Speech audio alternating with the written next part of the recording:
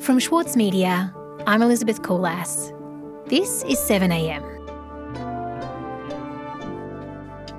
The discovery of water ice on the moon has started a new space race. This time it's driven by tech startups and venture capital. Keridwen Dovey on the legal framework that governs this race and the unique role that Australia could play. Hello. Hi, Keridwen, it's Elizabeth here. How are you? Sorry, we're just waiting for a leaf blower. Okay, that's fine. I mean, it's crazy that we can go to the moon and we can't figure out a better way to deal with leaf litter, but anyway. Keridwen, can we start in 2008? What happened to set off this new space race? In 2008, the Indian Space Research Organisation, they intentionally crashed a probe into the Shackleton crater, which is at the lunar South Pole. Keridwen Dovey is a freelance writer. She wrote about commercial space exploration in the latest issue of The Monthly. The data suggested there was a high likelihood of water ice in those permanently shadowed craters. And then a year later, NASA finally did confirm that there are significant ice deposits on the moon in those shadowed craters at the poles. We've discovered significant quantities of water in a permanently shadowed crater on the moon. Lots of water on the moon, and it's there for science and exploration. Water can be used for... Why is it that the finding of water ice on the moon is significant? I mean, what does it actually mean? In short, water means the possibility of human habitation, but it also means, water can be split into hydrogen and oxygen for rocket fuel. So Moon Express, which is a tech startup wanting to mine the moon. We go to the moon not because it is easy, but because it is profitable. We present to you our spacecraft, the Moon Express MX-1. If you look at their website, they describe the moon as Earth's 8th continent, but they also call the moon a gas station in the sky, and they see water as the oil of space. This is what got a lot of people in the space community excited because it means that deep space missions could be launched from the moon and not from Earth. The significance of that discovery of water ice can't be overstated because it really was like a gun going off at the starting line of a new space race. This discovery has happened right around the same time as Western space agencies have decided to privatise a lot of space activities and services to bring the costs down. The different players, whether they're national space agencies or corporate players, they all have their own reasons for wanting to get their hands on the water ice. You mentioned the privatisation of the sector being a big change that happens almost simultaneously with the discovery of water ice on the moon. And what do you think these companies are actually interested in? What is it that they're actually after? So all these companies are touting these big plans using very exaggerated humanitarian language. They like to say that they are going out there to save us all and to save Earth. But if you dig a little deeper, I think there's something very troubling about the way that they frame these essentially profit-making activities as humanitarian inspired. They talk about things like rare earth metals and platinum group metals being on the moon and future power sources like helium-3. But when they speak about the resources on the moon, it's not about bringing those back to Earth and selling them for profit. It's about using them on the moon to then make these further deep space missions happen, and particularly out to the resource-rich asteroid belts, because that's where the big money is. Morgan Stanley, Goldman Sachs, they speak about it as $1 trillion opportunity and that the world's first trillionaire is going to be made mining these asteroids. Keridwen, for me at least, the meat of this story is legal. What's the framework that underpins this new space race and what's the law that provides for it? There is a very robust and resilient international space law framework that has existed since the very beginning of the first space age. So there are 5 main UN treaties governing international space law, but the 2 main ones that I think we should be paying attention to are the 1967 Outer Space Treaty and the 1979 Moon Agreement. The 1967 Outer Space Treaty was ratified by 109 states, including all of the major spacefaring nations of today. It's often described as the Magna Carta of outer space. And it's in the Outer Space Treaty that outer space is defined as a global commons, the province of all humanity, free to be used and explored, but only for the benefit and in the interests of all countries, and on a basis of equality. The other main treaty, the 1979 Moon Agreement, was opened for signature in 1979. It was after the Americans landed on the moon in 1969 that many of the states parties to the Outer Space Treaty realised that we actually needed more specific terms of engagement for the moon, given that we were, actually there. What's in that Moon Agreement? How is it different to the Outer Space Treaty that preceded it? So in the Moon Agreement, what it calls for is for the states parties to the agreement to come together and establish a much more detailed international governance regime once the exploitation of the natural resources of the moon is about to become feasible. But even more controversially for the rich spacefaring nations, the Moon Agreement also stated that consideration had to be given to the environmental risks of exploiting off-Earth resources and to intergenerational equity. So not just thinking about the present, but also about future generations.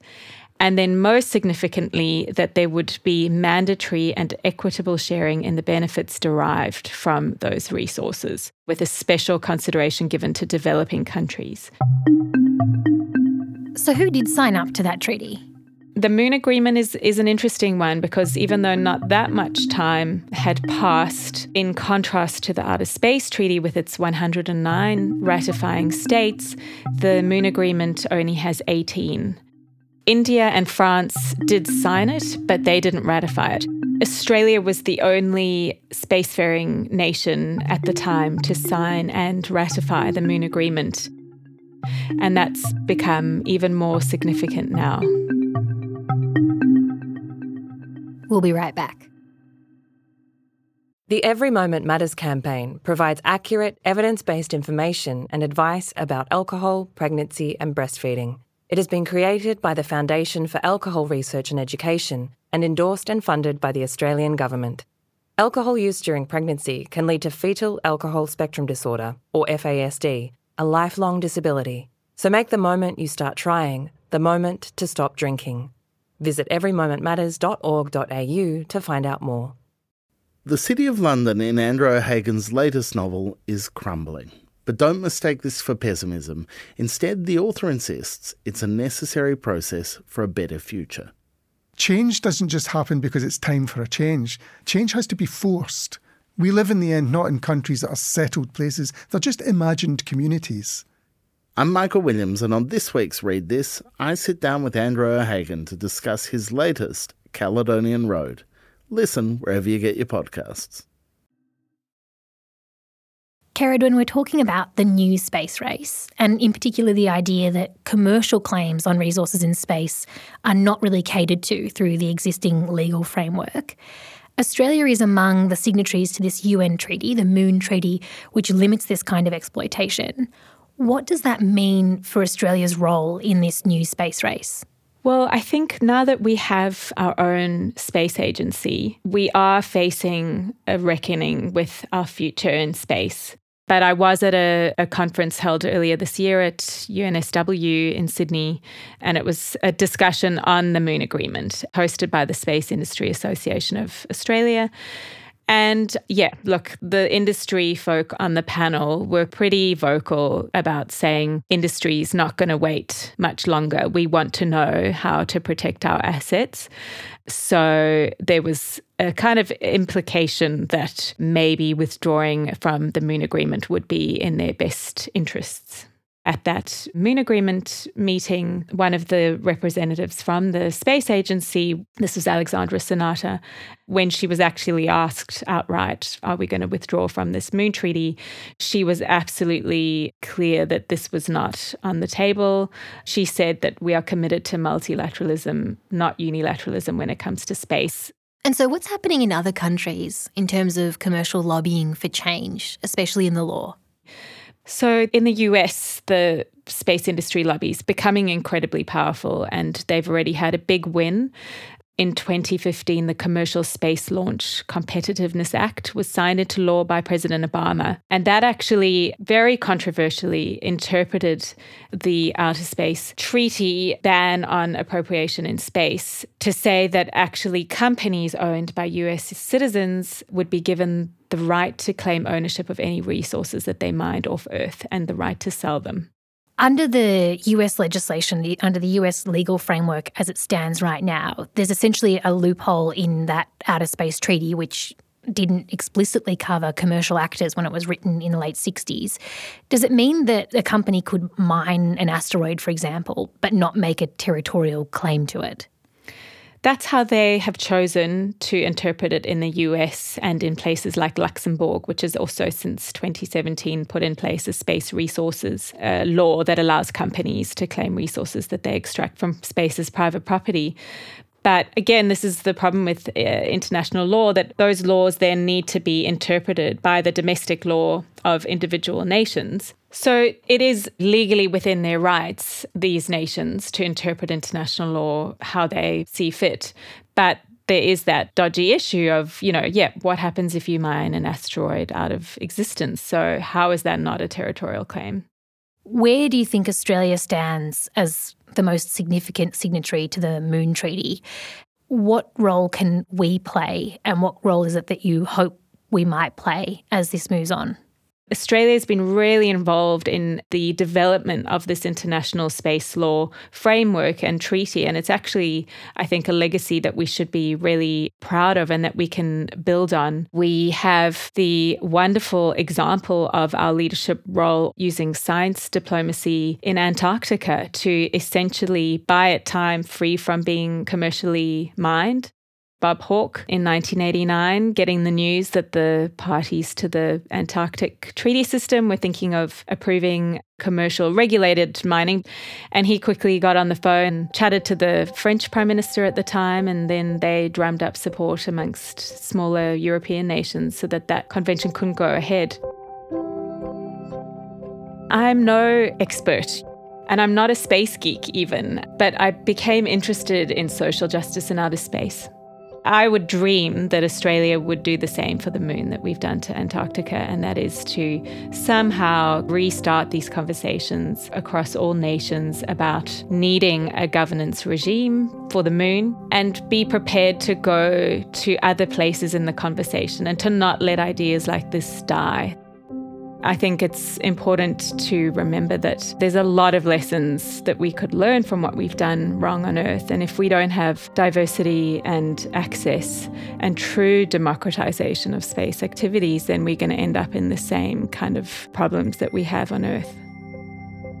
Cerridwen, thank you so much for speaking with us. Thanks, Elizabeth.